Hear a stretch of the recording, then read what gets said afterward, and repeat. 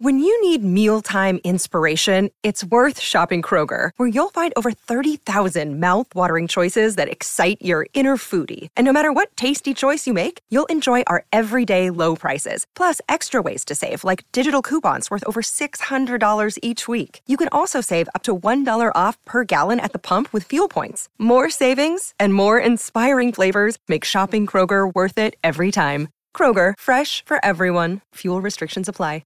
Another day is here, and you're ready for it. What to wear? Check. Breakfast, lunch, and dinner? Check. Planning for what's next and how to save for it? That's where Bank of America can help. For your financial to-dos, Bank of America has experts ready to help get you closer to your goals. Get started at one of our local financial centers or 24/7 in our mobile banking app. Find a location near you at bankofamerica.com/talktous. What would you like the power to do? Mobile banking requires downloading the app and is only available for select devices. Message and data rates may apply. Bank of America N.A., member FDIC. Hi, this is Rufus Wainwright, and you're listening to Pantheon Podcasts. Welcome to Pamela Des Barres' Pajama Party, a Pantheon podcast.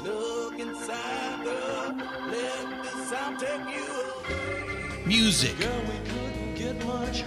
culture, conversation, and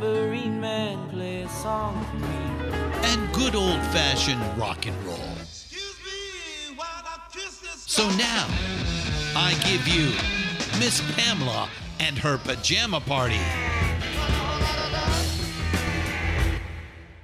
Hello, dolls. This is Pamela Des Barres. Thank you so much for tuning in. Today, I have a very, very, very, very, very, very, very, very special guest. One of my heroes, actually, and someone that, I've had a crush on, ever since I laid eyes on him and heard him. It is John Doe. John Doe from X and the Knitters and the Flesh Eaters and lots of solo stuff. And I actually love his solo stuff, his more countryish music. He's so talented and so smart, and I am so excited to have him. So have a listen.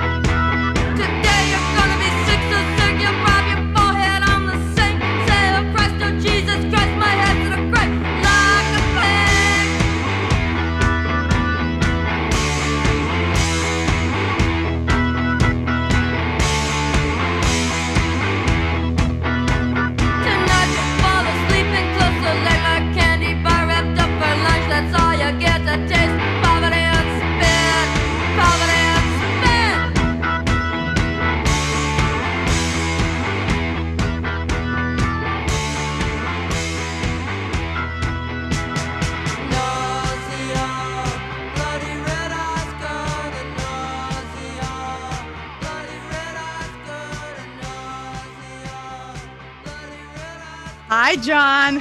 Hi, Pamela. God, I wish you were sitting right here on my couch in your pajamas. Fun fact, I just wear my boxer shorts for pajamas. Oh. Now you got the skinny, literally.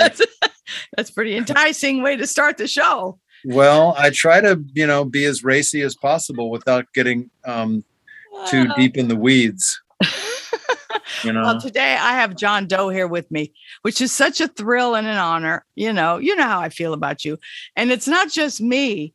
How many girls have had crushes on you through the years? I mean, you for a lot of women, all ages, especially sort of in my age and group, a little younger, you're like it, You're like, truth. I've talked to so many girls about you, and it's like, ooh, John Doe. I mean, they're all very excited. Well, I'm really glad I'm not sitting on your couch, because I'd really be blushing. Oh, and you know that stuff. It doesn't matter what. If I really knew it, then I wouldn't be much fun to be with. Then I'd be all full of myself, and it would be no fun. That's true. That's true. But I appreciate that. I'm flattered, and I assume that the question was rhetorical on how many. I'm flattered, and it's pretty cute. And it's the truth. Well, just, it's weird, but I'm so happy that, I'm glad to be here with you. And I could ask you the same question. How many boys have had crushes on Miss Pamela DeBar? Right. Yes, I like to think so. Yeah. It's been a while, John. I don't think that matters, but what I'm saying is that whenever I mention Pamela DeBar, they go like, ooh. They do. Totally. Well, introduce me to a few of those. Okay. Because that would be cool. I'll work. I'll start taking names. Okay. I've gotten very finicky though through, it's not like I haven't had some options, but I've gotten pretty finicky through the years. Yes. Well, one has to be discerning. Yeah. Well, you grow up and you actually get a little wiser. People question that, but I have found that to be true. Yes. Although we seem to learn the same lesson a lot of different ways, don't we? Yes, exactly. Yeah. Well, we're all here to do the same thing, but I guess we could get seriously philosophical, but I want to talk about you because you're my guest. Yes. And you have done so many things. You are like the man of all seasons, the man of all reasons, right? I mean, it's incredible what the heck you've done. Well, I still have some ambition. And, of course. And I like to. I think it's important to take advantage of opportunities. If you think you can, and even if you don't think you can do something. That's worthwhile. If something kind of speaks to you and you think it might be a learning process, or it might take you out of your comfort zone, or you might be, actually contribute something, then you should do it. And so. Well, you're a fabulous example of that. Well, I mean, you started with X, obviously. Yeah. Right. That was your first band here in LA, right? Yeah, I mean, I would say as a creator, I guess I started with, playing in bar bands in Baltimore and learning and trying to learn how to write, because I did go to school at Antioch College. Oh. But they had branches like all over the place. Right. In those days. And you could get some federal funding. This is in the early mid 70s. And so I took like writing poetry class. It wasn't like poetry class. It was like mostly a tutorial. And so I think as a creator, I mean, I tried to learn how to play bass but really, in an artistic way, I think it was poetry that propelled you. Yeah. Or that, that's how I hung out with artists and stuff. Like there's still a big art college in Baltimore called the Maryland Institute of Art. And I still keep in touch with a few friends. I actually just started doing a monthly poetry Zoom call with some of the people that I worked with and knew back in Baltimore, which was so fun. My mentor and teacher, Grace Cavallari, and Jeff Himes, who's a writer, who's written a bunch of music books and stuff. Anyway. And you're still in touch with them. That's very cool. Well, I kind of just recently got back in touch with them. Jeff, I've known over the years because he's written a couple articles about X and my solo stuff. And so he said, hey, we do this thing where we each read a poem, and there's about 6 or 7 of them of us. And we just kind of give each other some feedback, and it's all pretty high level. So, which is nice. There's not like somebody who's just, a newbie. Yeah. Yeah. And it hasn't worked, and yeah, it's pretty cool. But yes, then LA was the first like real band that I was in. And you came here to pursue that, correct? Yeah. I mean, I thought I was going to like maybe be a songwriter. A friend of mine and I went to LA in the spring of 75. and we actually sold a couple of songs Cool. to a guy that, you know, actually never paid us. And it was a perfect like introduction, you know, and I'm writing about, I wrote about this somewhere, and I'm, you know, maybe I'll do a, you know, memoir, but You should. I can't remember this guy's name, but he was a really elegant black man, and he had this publishing company, and he said that he would pay us, you know, $500 for the, you know, for the song, like, and $500 for the publishing. And then we tried to call him back, and the number was disconnected. but he took the songs? I don't know. I have no idea. Who knows? Who I cares? wonder what happened to him. You know, you couldn't seek people out back then. Yeah. Well, actually, what we did is we looked in the Yellow Pages under like music publishers, and there was a list of people, and we called a bunch of people, like just cold called publishing companies, and most of the people just said, goodbye. Just that's how it was done. You know, Tom Petty came out here right around that same time and dropped tapes off to record companies. That's how it was done back then, right? Yeah. I mean, that's how people. It's so different. Could you have imagined how different it's become in every kind of possible way? I know. Wow. But I mean, I kind of hoped that, you know, I might perform, but I just wanted to get out of Baltimore and, you know, actually do something rather than talk about it, because that's what a lot of people would do, you know? Yeah, sure. Still. I mean, even in bigger cities, people would talk about what they're going to do, and then they wouldn't do anything. Yeah. And, but Baltimore was great to, you know, for a young bohemian. You know, how did you become a bohemian? I mean, was your family creative? My mom sang kind of like opera style stuff, just in college and stuff. Mm-hmm. And my dad played piano, like long, you know, classical type stuff, long hair stuff. Uh-huh. Well, that's a musical family. Yeah. Yeah. I mean, I definitely learned how to sing from her. Yeah. You know, right. And but no, they were not bohemians. They were just my dad was a librarian. You know? I mean, he just wanted to hide. You know, he didn't want to be in sales or have to meet people and stuff like that. Yeah. But yeah, I don't know. I mean, I was just drawn to it.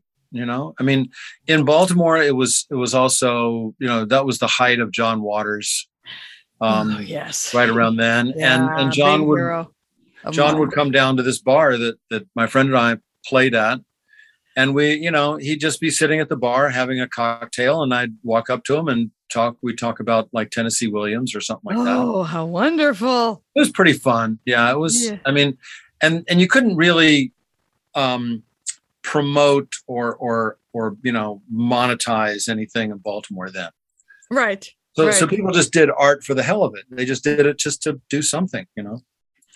And that was great. In LA, and you came to LA to pursue your goals. Yes. And did so well. Well, it turned out pretty good. It turned out pretty good. I mean, you know, we're going to play the Greek Theater. I know. I just saw that for $79. What an interesting amount of money.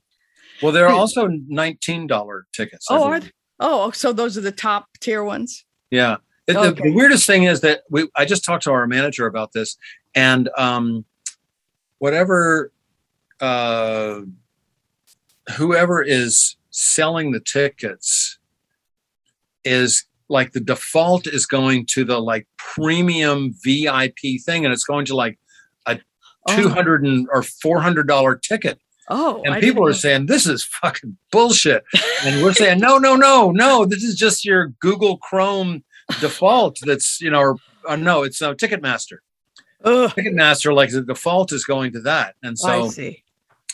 He had some words with them, and evidently it's not going to that. But yeah, it's like $19 to $80 or something. Yeah, yeah, 79 was the one I saw. Yeah. But it's been 40 years since we first played there. We played there after we put out Wild Gift. Yeah. And I forget who opened, but my mom was there, which was very sweet. Oh, that's so cool. I know. And the Greek is awesome.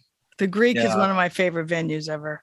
Yeah, we had a hard time playing there because we had never played on a stage that big, and outside sound tends to just kind of go away. It's really hard to we've been playing it at the Whiskey and in clubs and stuff like that. We never played a big stage like that. We were totally out of our league. It was like we went off stage and thought, oh man, we just bombed so hard. No, I'm sure you didn't. The last time I saw you guys play was outside. It sounded great. Yeah, like downtown at some I don't know what building it was, but it was outside on the patio. And the Pershing Square. Yes. And you guys gave Mercy and I a shout out, Miss Mercy from the GTOs, and she was so thrilled with that. Yes. That meant a lot to her. She was another doll. Oh yeah, that's for sure. No one like her. Yeah. We're losing people. Oh, It happens. But yeah, I mean, at this point we played outside plenty and played bigger places. So it is going to be great. And there's a kind of interesting band called Horror Pops that are in the middle, and then the Blasters are opening. Oh, wow. Yeah. So I didn't know the Blasters were opening. Is Phil going to sing? Yeah. I'm so glad to hear that. He was under the weather. Yes, he's had some physical challenges for sure. Yeah. But funny enough is regardless, I mean, he had that crazy episode in Spain where he had a tooth blow up on him, and then he, died on the he did because his throat swelled up and all that kind of shit. But after he recovered from that, he still had some physical problems, but he sung his ass off. Yeah, I know. He never stopped singing his ass off. It's incredible. He's like a, wonder of the world. I know his voice is so incredible, and his attitude and everything about him. Yeah. And Dave too. I just love them. Yes. They're the best. And the Knitters, I love all your bands, but the Knitters is my favorite band you played in. That's pretty fun. Oh no, it was so really, fun. really fun. I mean, and we started the Knitters right, when, like Rank and File and Lone Justice and Tex and the Horseheads and all those bands were going. And, we started it because Dave and Exene and I would hang around and play old songs, and we loved it. And we said, well, let's just do this for a benefit. I think the first time we played was a benefit for the 01 gallery, which was. I remember that place. Yeah. The 00 was just a place that we could go and drink after hours. It was, and we were such nuts back then. We go to the 0 at like 2:30 in the morning, and then drink until like 6, and then we'd walk out and the sun was up. It was like, oh God Almighty! It's like an acid trip. I remember taking acid and it's the sun coming up, and that wasn't the best part of it. Why don't we hear a Knitter song? I love Burning House of Love. Right on. Let's hear it. Drive by my house late at night. You can see from the freeway, but no silhouette but a light left on, burning there for love. Smoke is rising from the back, coming out my back door. I'm inside, sound asleep, cigarette on the floor. I remember seeing them outside too. May have even been in the same area. I was downtown. I saw the Knitters play, and I was so thrilled. And I approached you at that time to see if I could talk to you about your, your roots and what got you started. I was going to do this book about, your favorite musicians and how you decided to play. And yours was the Doors. And I was, I remember that was a great conversation, but they didn't let me do that book. Well, I got some great interviews, and yours was so fabulous. Huh. And but let's talk about that. The Doors. Very interesting. I love the Doors. Yeah, that was the band that inspired you, you said. Absolutely. I mean, one of them, especially in writing. I mean, Yeah. I love their music because it was so like so direct, but orchestrated. I mean, it was their heroes were, Chicago blues players, and that's the same thing. It's like a string quartet or something. Everything has to have its place, and everybody listens to each other, and it's all very organic and not there's nothing that's manufactured about it. It just is. And the way Jim Morrison's words were so economical. I mean, they had mystery, and they had all kinds of subject matters and stories that you wouldn't ordinarily hear, but the core of it was that there were so many pictures, so many scenes, and it was so economical. And I still love the fact that the Doors are really controversial. Well, they were elegant and wild. Yes. It was that Absolutely fabulous combo, and of course him. Yes. He was about as pretty as it gets, and just he was. And he didn't seem to notice it or care about that, which made it even more charming and sexy and all that. Were you there when they were playing on the Sunset Strip? Oh, all the time. Yeah. I saw them so many times. There was this weird little club called The Experience. Oh yeah. And it didn't last very long. I've heard about it. That's the first place I saw them. And you could go up to, I leaned on the stage, and he laid down in front of me this close, Oh my God. So I was like, it was pretty mesmerizing to see them for the first time. I'm sure. So then they became the house band at the Whiskey, and I saw him so much. I saw his rise and his demise. Yeah. So it's quite a story because wow, it was just alcohol that did him in, That's a killer. Yeah. It'll kill you. Yeah. I remember one night he was sleeping in the gutter in front of the Whiskey, sleeping, curled up, sleeping, and people would just step over him. But that's not the Jim Morrison that people remember. Yes. They remember that beautiful Adonis with the beads, Oh, yeah. And that's good. Yeah. Let him remember him that way. Sure. I saw him always. Yeah. He was a Sunset Strip fixture, like Rodney or Kim Fowley. He was just there. Like Rodney or Kim Fowley, but very, very different than both of Rodney and Kim Fowley. You knew them. We know Rodney. I'm sure you knew Kim Fowley, right? Well, I met Kim Fowley a couple of times. You didn't know him? No, he always seemed, creepy, and it turns out he was. So right? True. Well, he was always nice to me, and he never. Nice. Yeah. He never, was creepy to me. I was probably not young enough. I hate to be rude, but I was probably not quite young enough for him to be creepy to me at the time. He wasn't young. You weren't young enough to be given knockout drops, and then who knows what, right? Yeah. I don't know if knockout drops existed in 1965 when I met him. Yeah, well, they were probably called something else, but yeah. Well, let's get on his topic. That was meeting Ray Manzarek, and get to work with him. I was just going to bring that up. Yes. It was, just like a heavenly dream for Exene and I. Yeah. I think Billy and DJ were less Doors fans, but obviously they got to know Ray, and Ray was one of those people that talked the talk and walked the walk. I mean, all the mystical stuff that he and Jim Morrison talked about, he believed. It wasn't just sort of a something to say to sound cool. He believed that people's souls come from someplace out in the ether, and they are divinely placed into a body, and then they have this whole story and fate that's going to happen to them, and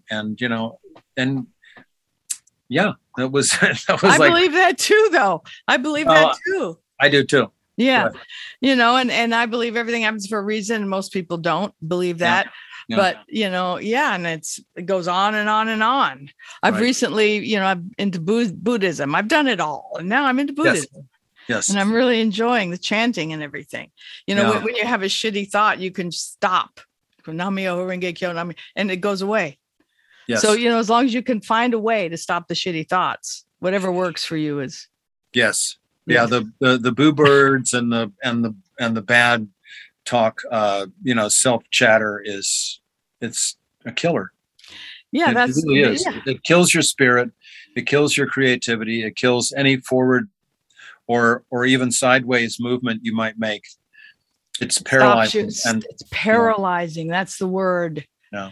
Especially if you listen to it. But there are ways you can just stop that. There are all kinds of tricks. Yes. And I've learned them all. Yeah. Yeah. I mean, I do that in my own way. But to get back to Ray. Yes. You're very good at this. No, I've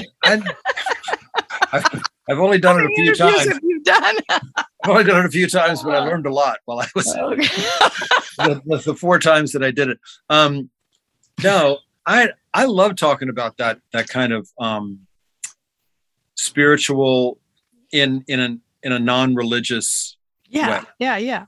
Because I think that if you don't find some satisfaction in your life somewhere in your 40s or 50s, then you're just going to become a mean, angry old person.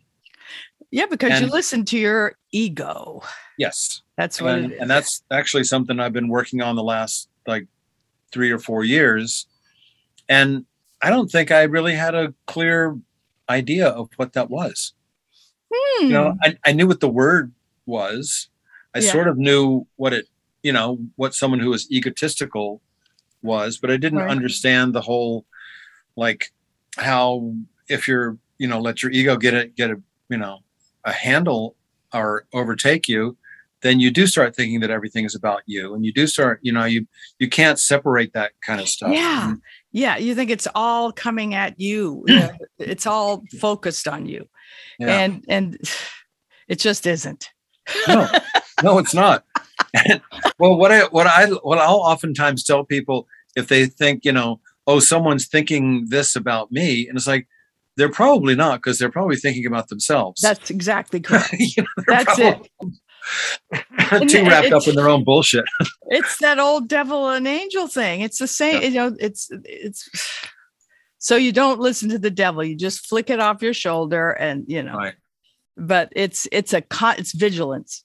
It's just, it is not vigilance. It's not for the squeamish. No, and that's what we're here for, and when you figure that out, then things change. I think so.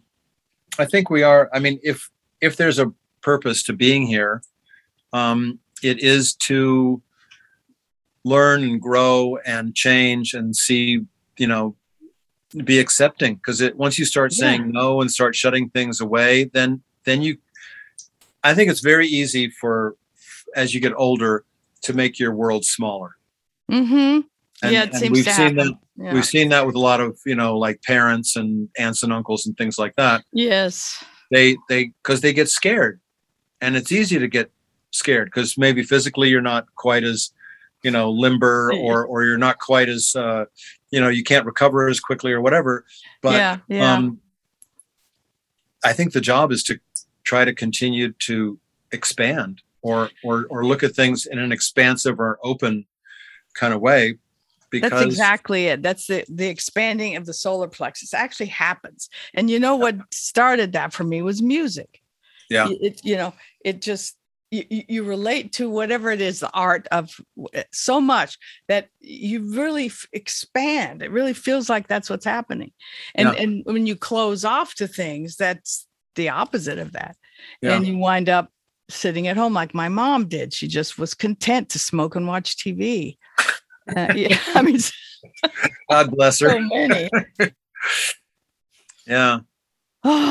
Well, we got to take a little short break right now. Okay. We'll be right back.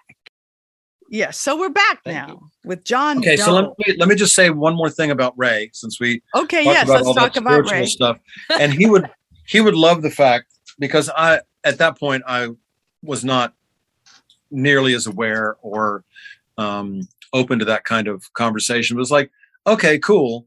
And maybe that was one of my introductions to it, was, having him in our life. But yeah, I give him so much credit for not being or not thinking that he had to be a certain kind of quote producer.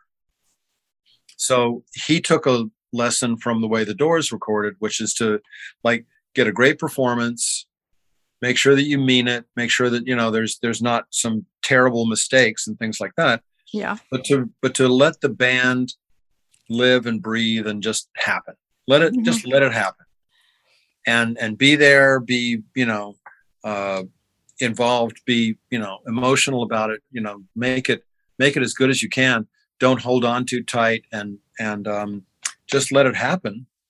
And he didn't think like, oh well, I've got to fix something here, because the band X we had our thing, and it was like it or not, it was our thing, and we're still kind of doing that, and you're still doing it 40 years later.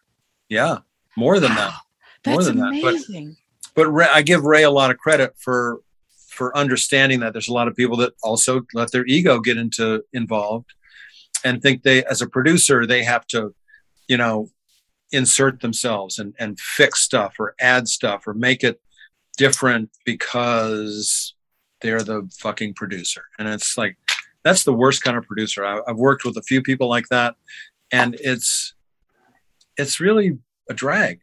It's just no fun. Well, so it was more like a live performance. He was trying to get that feel. Yeah. Yeah. We overdubbed stuff. We overdubbed vocals, but we were all playing together in the same room, amps were in a different room and things like that. But the old fashioned way. He just let it be what it was, rather than try to, make it into something pop or something, whatever, So I still miss Ray Manzarek. He was a great man. Yes, I knew him a little bit. I saw him around. He was always very pleasant. And I did interview him one time also. I think it was for that same project. It was called Under the Influence. And it was such a good idea, I thought, getting people to talk about their influences. But could revive it. Yeah, maybe I will. I could do a self-publishing thing now. Sure. And I want to talk, there's so many things I want to talk about. I love the Golden State song. Oh. It's and there's a line in there about the Golden State. What is that line again about the actual Golden State line? We are love, we are hate, we are something of the like the way you make me feel in the Golden State. Something about the love of the Golden State.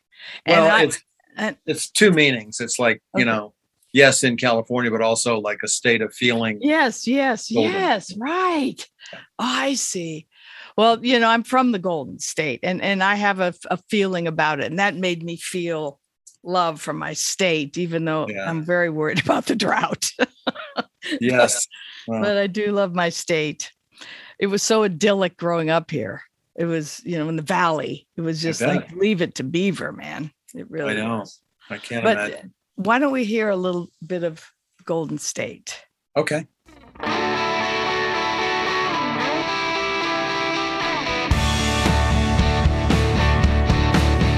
You are the hole in my head.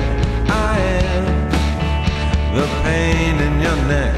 You are the lump in my throat. I am the aching in your heart. We are tangled, we are stolen. We are living where things are hidden.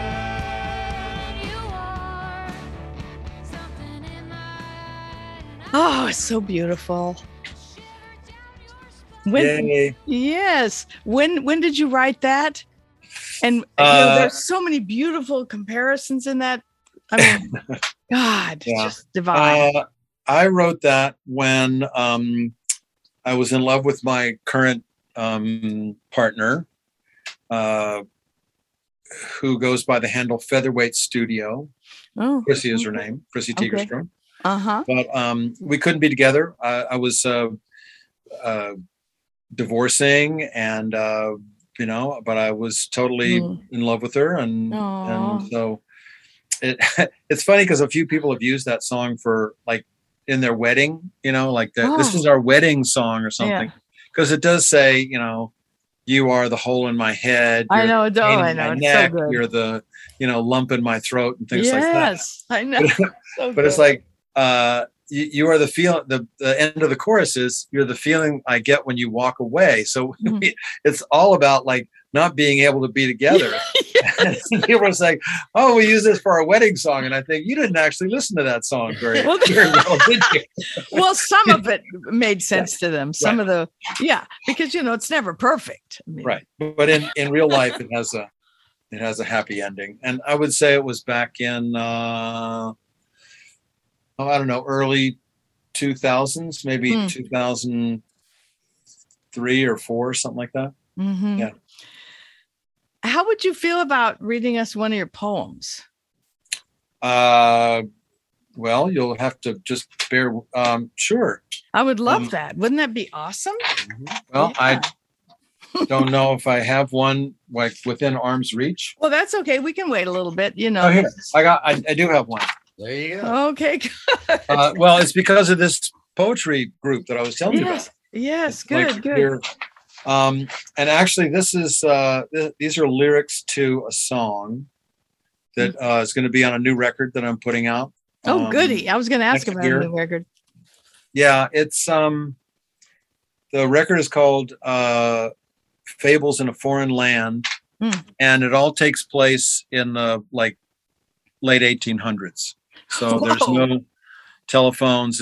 It's sort of a concept, but there's no telephones. There's no like modern stuff. It's even pre-industrial. It's like maybe there's railroads, but nothing else. So this is called After the Fall. Okay. After the fall, to a bountiful land came hungry people who couldn't tell good from bad. All they had was they were hungry. He hid in the reeds, blood in the water. His body was weak. He dreamed of his daughter. She was a warrior. After the fall and into the night, they lost the battle but continued the fight. They continued to fight. She stood on a hill, looked to the sea. She dreamed of her father down on his knees. His hands held high, he prayed to the sky. To a generous land came thirsty people. They drank the rivers and left the fish to die. Then cried they were hungry. They were thirsty. They were lonely and cruel, self-righteous, relentless. They were fearful and vengeful, insatiable. Oh, So awesome. there you go. Yes, fantastic. There's the destruction of our beautiful. I was just going to say, and the true. destruction of our beautiful land in a nutshell. Sadly true. I think about it a lot, getting to be a certain age and eventually, going to leave the planet sooner than, you know what I mean? Yeah. And I'm thinking about this beautiful planet like that a lot and how humans have just fucked it up royally. Yeah. And I get this image of a big shaggy wet dog just shaking us off one day because we're just like some bugs on a big shaggy dog. We can just be shaken off anytime. That's a great image, a great metaphor, because I know, and it's astounding that people just don't think. I mean, that they're so short-sighted. I know there's a certain group of people that are it's obdurate. The what? They're obdurate. Isn't that the right word? I don't know that. I'm going to learn a new word today. Yeah, they're just refused to see. Refused to see, right? I think that's what that word means. I'm going to look it up after we're done, and that's going to be exciting. Oh, I love learning new words. Yes. Let's get on this section of the podcast, Pamela and John Doe get nerdy. I'm a big nerd because I'm a writer. I think most writers are very nerdy because you spend a lot of time alone. Yes. And, with your words, just like you do. Obdurate. Oh, obdurate. Is that it? No. Obdurate. Yes. Obdurate. Yeah. Stubbornly persistent in wrongdoing. Wow, I got it right. Fuck yes. Hardened in feelings. Yes, hardened feelings. That's exactly it. The obdurate enemy was merciless. Wow. Resistant to persuasion or softening influences. You don't want to get called obdurate. No, sir. But isn't that how they act? Yes. Yeah. Oh, it's funny. I was talking to somebody about, there's that thing in Native American culture where you're supposed to think about like 7 generations in the future. Yeah. Oh, God. Can we? Can we even think that? No, we can't, because people can't even think of like what fucking off ramp to get off on. So they don't have to cross like 4 lanes from left to right to get off on that off ramp that they forgot they were going to get off on. It's like they can't even plan like to the end of the motherfucking month or just like, where am I going? What's happened? I think it has a lot to do with, technology, of course, I mean, everything's so fast. It has to be fast. And everything has to be, they have all these horrible things where you can fix your face perfectly online, but you don't look a thing like that. What are those things about? I don't know. It's we're just old crotchety folks. We don't understand. No, it's just like what's real and what's not. Yeah. And what wasn't, it's like, I'm all about things that are, that have, that are real, that you can experience, not necessarily. And when I say real, I am including the supernatural and just, feelings and all that sort of stuff, but things that are actual, that aren't fake, that are actual and not virtual. Yes. Yes. That are not fake everything. It's just, but it's infuriating. But you got to remain optimistic. You got to, because it makes it worse otherwise. And I know that there are young people in rock and roll bands. I know that there are young artists that support that. That move towards that, and they do know their musical history, and they do know history in general. And I'm in that way, I'm somewhat optimistic. Yes, I am too. I teach these women's writing workshops, all ages, and they're very attracted to the past, the music that was made, and the things we were, women's rights, and all the things that, psychedelics and those things, because it was real. They see it as something that had meaning, that was going on, So they still are really attracted to that. What was LA like when you first got here? Can you explain that? It was different, right? Yeah. Well, I think LA, I had been to New York because I was living in Maryland, living in Baltimore. And my dad had gotten a job in Brooklyn. And so I could go to New York in, 73, 74 and have a place to stay for free. That's cool. That's very cool. And probably do my laundry and probably, get something to eat as well. Fuck yeah. So I went to CBGB's a few times, and LA, like New York, was just in a state of freaking decay. And it was wonderful. It was like, yes. Yeah. Oh, what? Nobody cares about like the state of Hollywood Boulevard? Nobody wants to clean it up? No, it was a mess then. Yeah, it's true. When I moved here, the third O of the Hollywood sign had fallen down. so they're like beacon of of like, this is our town, and there it is on the mountainside, and one of the O's just fell down, and there wasn't enough fucking civic pride to have somebody say, hey, Bobby, maybe we ought to fix the O so when people come to Hollywood, it doesn't look like shit. Gee, you think?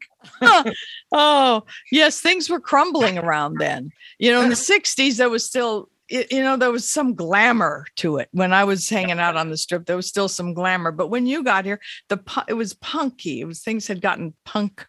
And that, I see why, because it was falling apart in that way. Yeah, I mean, really we didn't go up to the Sunset Strip until probably 78, maybe seven. Well, I mean, sort of 77, but more, I mean, what's her name? Not Marshall Burrow, but Michelle Myers, the booking agent. She was my best friend back then. Yeah. But God bless her. She didn't understand punk rock. And she's like, what the fuck is this? And it took the fact that, you know, they were having a light crowd at the Whiskey, and there were 200 people in the basement at the Mask. Yeah. Or at some social hall like Bases Hall or the Larchmont Hall. You know, those lasted like 2 or 3 times maybe before somebody messed them up. We couldn't go back there. But there was 150 people or 200 people at those places, and there was like 40 people at the Whiskey. And they finally said, well, we got to fix this. And yeah. But there was. Did Michelle hire you guys to play the Whiskey? After we had sort of proven ourselves. Yeah. I think the Starwood was a little more accepting. Yeah, she booked the Starwood too for a long time. Did she? She got with it. She did. She got with it. Yeah. I missed that era. So, you know, I had just had my kid. My kid was born in 78. So I was really momming out in those days. For you. You have to. Yes. You have to. Well, you would be surprised. There's plenty of moms and dads, but I mean, dads, people sort of expect to be absent, which is a shame. Sadly. Yes. But there are also plenty of moms that don't nurture and are not great. This is a new thing to me. I was very, very, very momming. I was a mom. I was a serious mom. Of course you were. Because you're a good person. It never stops. You're a mom and a dad for forever. Yeah. But yeah, it's really sad when you find people whose moms don't have that mothering instinct. They just don't have it. Yeah. And people don't talk about it, you know, and it's like, well, they do in my writing workshops. I hear so many stories about, you know, non-love, you know, and it's affected their entire lives. And it takes a lot of work to get past that. They probably have complex PTSD. Yeah. Yes. Yes. Kind of ongoing, kind of subtle, you see, but no, it's not. It's really present. It's really there. Yeah. Now I want to talk about your acting career because it's astounding how many roles you've played. God, the one I remember that I loved seeing you in, of course, was Sugartown. Yeah, that was Allison Anders, you know, and Michael, my ex-husband, was in that too. Yep. That was a good movie. It was pretty fun. I mean, I remember at the time it was on quite a shoestring budget, which is cool because then you don't have a bunch of people, you know, expecting you to do something that you'd rather not do. It was real. And you know what? I watched some pieces of that the other day, and there was some really funny shit in there. Yeah, there was. There was some really comedic.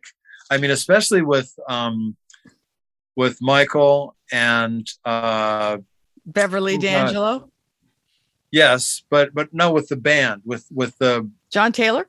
Yeah, with Steve John Jones. Taylor. And it was an amazing cast. Let's face it. But I'm trying to think of who was the other guy from like Spandau Ballet or. Wow, I don't remember that. But it was 4 of them, and one of them was the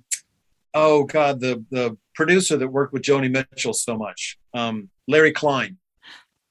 was the kind of engineer producer dude. Okay. But they were all like so full of themselves, and it was so funny the way that they were like, yeah, they had all had their moment, and they were trying to do a super group, and they couldn't get signed. Yes. It was a really funny script. It was a great funny script shit in there. Yeah. I love the way you took your music into, country, alternative country, whatever you want to call it. Graham called it cosmic American music. And I never would have even thought about country music if it weren't for him.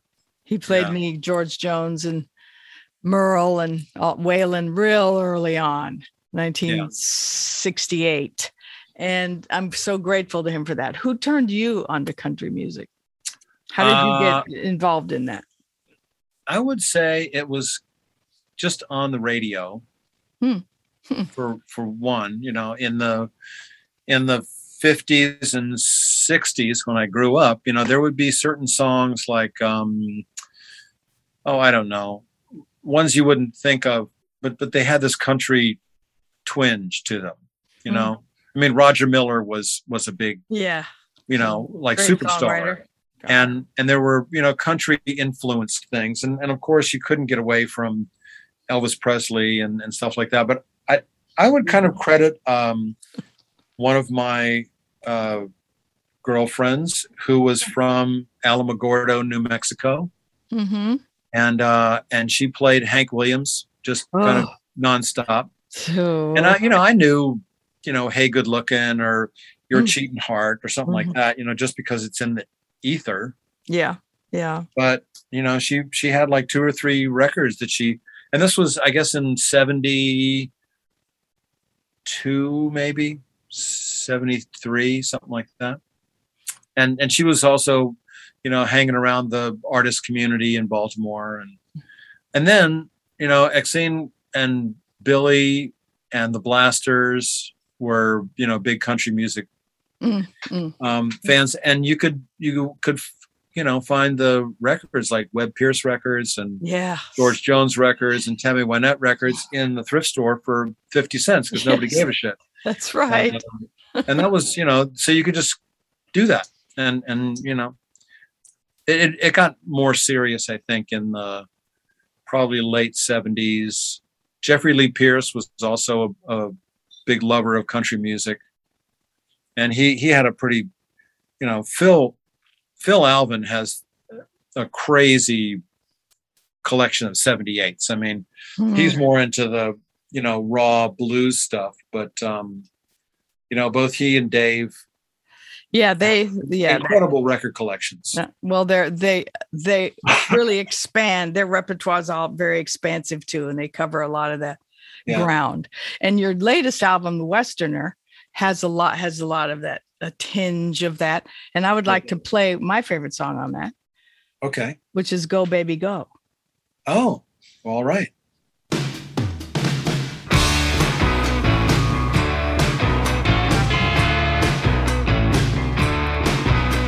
a hummingbird, you breathe so fast. Your lungs are full, your lips are glass. Your wings so thin, work so hard as I kneel down in our backyard. Your eyes are green, my hands are cold, are falling down the stars to snow. We laugh like it was years ago. You take my arm, it starts to snow. Makes me want to dance. But I would say the reason that I kind of gravitated towards that is like, what other influences can you bring into your music? Because you're trying to, not just get stuck in one thing. Yeah. Right. Yeah, sure. And not that you have to, I don't believe you have to reinvent yourself all the time, because some people can and some people can't, and you don't have to. Right. You're not old and boring if you don't reinvent yourself every, record cycle. That's okay. for well, me. it seems like with you, it just comes naturally. You take from things you love and put it into your work. Yeah. Yeah. But and that's, I think I gravitated towards country western stuff because it was something that I felt like deeply, and it felt authentic, and I could kind of do it and get away with it. yeah. You know, I could sing a Merle Haggard song and it didn't sound dumb.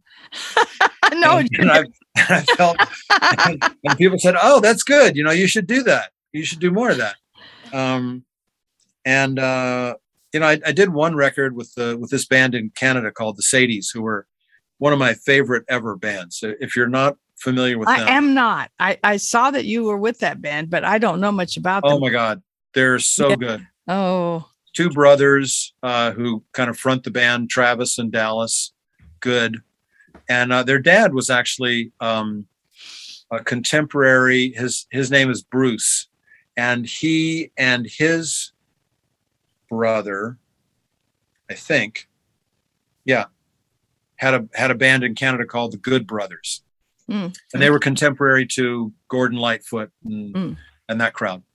Anyway, I did a record with the Sadies called Country Club, and we just played as many of the old country standards that we could kind of get away with. Wow, I've got to hear that. I can't believe I haven't heard that. Shoot. It's very much comfort food. It's good. What we do, you know, like Stop the World and Let Me Off. We do Nightlife. Oh, God. Classic. We do a Tammy Wynette song called Till I Get It Right. I'm going to keep on loving until I get it right. You know, love has like walked out the door, but I'm going to keep on loving until I get it right. It's a tear jerker. No, there's no more tear. The country western music is almost all tear. The real stuff is almost all tear jerky. Yeah. But heartrending shit.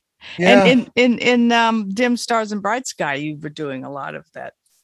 Yeah, I think from when I started working with Yep Rock, first record was Forever Hasn't Happened Yet. That's when I really started figuring out what kind of songs I want to do, you know, how I wanted things to sound, and this newest record is all recorded live, and it's with a trio. It's just two other guys, a bass player, Kevin Smith, who plays with Willie Nelson.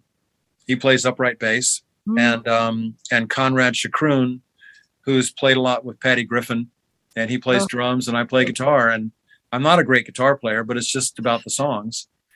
And we hear them. Are pretty they much songs you wrote? What's that? Songs you wrote? Yes. Oh, yeah. boy. During the pandemic. Oh, I was going to ask you about the pandemic. So that's what you did. You wrote a bunch of songs for this record during the pandemic. Yeah. Well, you know, Willie is like 2 weeks on and 2 weeks off, which is incredible that he works 6 months out of the year, because he's 88, I think. Yes. 87. Anyway, so Kevin was gone, you know, quite a bit. I was gone quite a bit playing with X and stuff. And then when everything shut down, I called Kevin in April saying, "What are you doing?" And he goes like, "What do you think I'm doing? There's nothing." And we had played a little bit together. Actually, Exene introduced Kevin and I.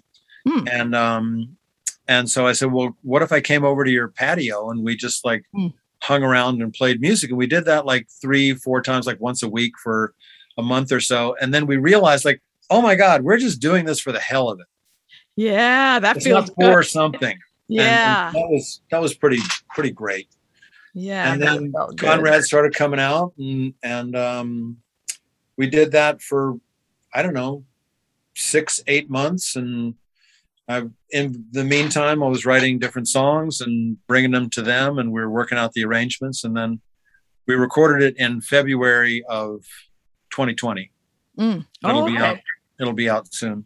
Oh, good. Probably in March or April of 2021. Okay. 22, you mean? 2022. Yes. Yeah. I know it's very easy to lose track. It's so weird. Isn't the weirdest thing? This is all I want to say about the pandemic, because I spend way too much time talking about it, which I'm sure you probably do too. And Sure, it's like what? yeah, for good reason. For good reason, right? Yeah. But it's so weird to try to think about when you did something.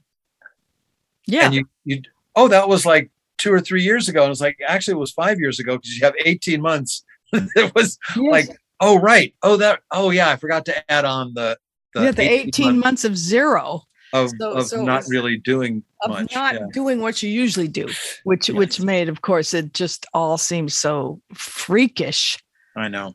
And the Zoom thing happened, and I'm grateful for it. I'm grateful. It's not the same, of course, but I'm glad about it. It's really helped with my writing workshops and stuff.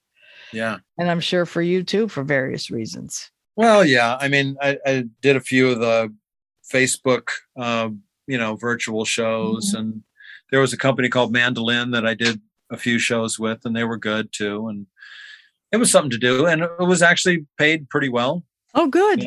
Good. Especially for just having to walk into the bedroom and put on a clean shirt. Yeah. No travel expenses. It never matters what I wear from here down. It's yeah, but I know you're wearing something good. You want to see? No, sure. Bell bottoms. Yeah. Bell bottoms. Yeah, there's my. But just to prove that we're actually wearing pants. That's good. We get some people aren't. Oh, I just want to talk quickly about, because we're almost out of time here, about your books. Yes. Under the Big Black Sun, because I actually won that book at an auction at the Palomino when the Palomino was about right before the pandemic, pretty soon before. And it's so interesting. I'm so glad you did that, because it captures that time, which otherwise would not be captured. Right. And that's why did you do that? To capture that time, right? Well, yes and no. I mean, Tom DeSavia, who I worked on the book with, and my sweetheart Chrissy, kept saying, "Oh, you should write a book." Because like what we just did, I'll tell some stories, but I'm not like a big raconteur holding forth, and I don't dig that. It's not who I am. I mean, I'll tell like a little funny story, and it's fun, right? But they kept saying, "Oh, you should write a book," and every time they'd say that, I'd think, that sounds like a lot of work. Yeah, it is. I know. I've done 5 now. I know. It's like, that's a lot of work, and it's like I got to sit down and I got to do the thing, and then I got to think about it and all that kind of shit. But I would listen to them, because I try to listen to my friends and my partner. It's very important to listen to your partner and your friend. Yes. And then I had the one best idea that I had is that it's kind of like a Tom Sawyer thing, where I can get somebody else to help me paint the fence. Yeah. Right. And so I thought, okay, what if I got Jane Weedland and Dave Alvin and Henry Rollins and Keith Morris in the second one, and all these different people to write chapters, so that it came from different sources. And also that way I didn't have to be like the expert. I didn't have to get everything right. Yeah. But the other reason was because we got the neutron bomb was more like Please Don't Kill Me, where it was like an oral history. Right. Yeah. Brendan would call people up and talk to them, and they would just say whatever they remembered, but there wasn't a lot of fact checking. So I thought, you know what, if people tell it in their own words, they have to write it down, and they have to look at it and say, is that the story I want to tell? Yeah. Am I going to get sued? Is it factual and stuff like that? And you would also get the mood of their story. I mean, as much as I loved the fact that women were equals, more equal, not full equals, but more equal in the punk rock world than they had been in other, kind of rock and roll movements. Yeah. I can't tell that story because I'm not a woman. Yeah. But Jane Weedland could, and so could Exene, and so could the other women, Charlotte Caffey and people like that. They could tell that story. And as much as I loved the fact that the, kids from East LA joined in with like the Brat and Los Illegals and people like that, I can't tell that story. Right. Because I'm not then. So we got Teresa Covarrubias from the Brat and Robert Lopez from the Zeros to write chapters. And so you get, these different, and everyone had their own voice. And I wrote a bunch of chapters and tied it together with these little interstitial pieces. And, I know, it's awesome. So good. Yeah. Thank you for writing those. Thank you for making rewarding. that happen. Yeah. And the second one ended up being more like how that kind of alt country world and people getting like the Go-Go's getting incredibly famous, how that influenced other art forms. So we asked people like Tim Robbins and Allison Anders and Tony Hawk and Shepard Fairey to write like how they were affected by that second wave. From that, the second one was from 82 to 87. First one was from 77 to 82, and then 82 to 87. So yeah, it was rewarding because you feel like it kind of set the record straight. Yeah, I think that's people so that important. feeling. Well, I mean, like your books, it gives people the feeling of being there, and if people want to, like, what was it like? Well, here. Yeah. As close as I can get. Yes, there's something. Yes, I like that. Yeah, I like being part of that myself. And the groupie word, trying to save it all my life. Yeah. Redeem it. Absolutely. And you have. You've expanded that definition. And that's cool. Thank you. That's what I've been doing. I guess I've done my job, John. Good job. Thank you. Great job. Well, it sure has been awesome speaking with you. And I would like to end on with the next song that I love. Yes. In This House That I Call Home, which I just love that one. Oh, well, I would say that song was one of the first sort of country influenced. Yeah, I guess that's why I love it. Yeah. It is it can be played like a bluegrass song. Mm-hmm. And I would give Dave Alvin and Jeffrey Lee Pierce some credit for that. And also the band Love for what was their song? It was there's so many that I love. But no, Home Hotel. Was that one of their songs? I don't know if that's the title. There was a song that they had that had house and home, or home and hotel. Yeah, yes. Or something like that. And I kind of did a play on words with In This House I Call Home. Oh, yeah. Well, that's good to give them a little boost. Yeah. Yeah. What a great band. People don't know about them, but boy, I love them. I love Love. Saw them play many times. I bet. Well, thank you, John. What a thrill. Thank you, Miss Pamela. And a thrill it's been. It was a pleasure, and it's nice to talk to someone who knows something. Who has actual wisdom and doesn't say in the first paragraph that they talk to you about and says, this is only my third interview, and you're going like, oh no. I have so much work to do in this interview now. Yeah. Well, you did have a little work to you. You kept trying to keep me on track there, and I really appreciate it. We wandered. We had a good wander. Yes. Excellent wandering. Okay. Well, thank you. I love you, and hope to see you soon. I hope so, in person. Big hug. Yes. We'll have a big hug. Yeah. All okay. Right. Bye. Take care. Bye.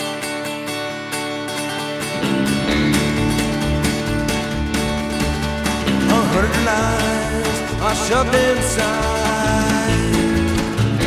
Gets right to dump their mess. Eating hoes, television wine.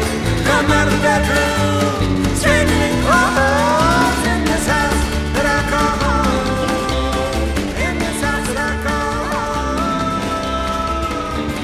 In this house that I call home. Nobody knows.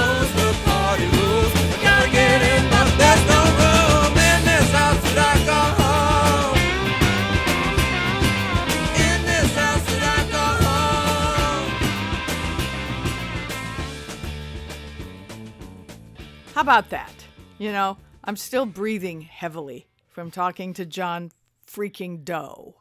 And I hope you enjoyed that. We went deep. You know, I love going deep with my guests. I think we should all go deep, okay?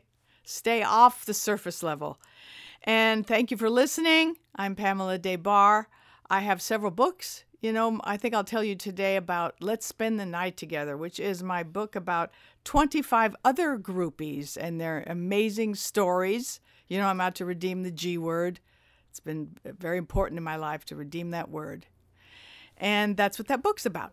So please read that one. And I want to thank Pantheon Podcasts for having me as a podcaster. I think this was my 29th or so, and I'm very pleased to announce that I'm going to be doing more of them, okay? So thank you for listening, and please pick up all of John Doe's work. You've been listening to Pamela Des Barres' Pajama Party, produced by Aaron Alden and Christian Swain. All sound design by Jerry Danielson and Busy Signal Studios. Find Miss Pamela at Pamela Des Barres on Facebook, Instagram, or Twitter. Find all the Pantheon podcasts at pantheonpodcast.com or wherever you find great podcasts. Find us on Facebook at facebook.com/Pantheon Podcasts. Rock and Roll Archaeology on Instagram and Pantheon Pods on Twitter.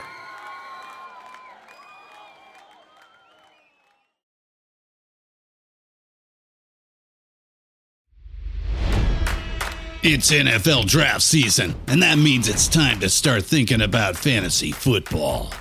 FantasyPoints.com features industry-leading experts and prognosticators using proprietary hand-charted data to help you score more fantasy points. FantasyPoints.com is the place to go for whatever kind of fantasy football you play. Whether you play fantasy football, daily fantasy sports, or do a little bit of everything, Fantasy Points has the meticulously researched content to guide you to victory. And why wait for the fall? Fantasy Points also covers the new spring football league, the UFL. Join the guru, John Hansen, Scott Barrett, Joe Dolan, and other massive names in the fantasy football universe with an exclusive offer. Use code Pantheon for 15% off any Fantasy Points package, including the all-in package, with access to every article, tool, and data nugget that Fantasy Points has to offer. That's FantasyPoints.com and code Pantheon for 15% off at Fantasy Points. FantasyPoints.com, code Pantheon. Score more fantasy points.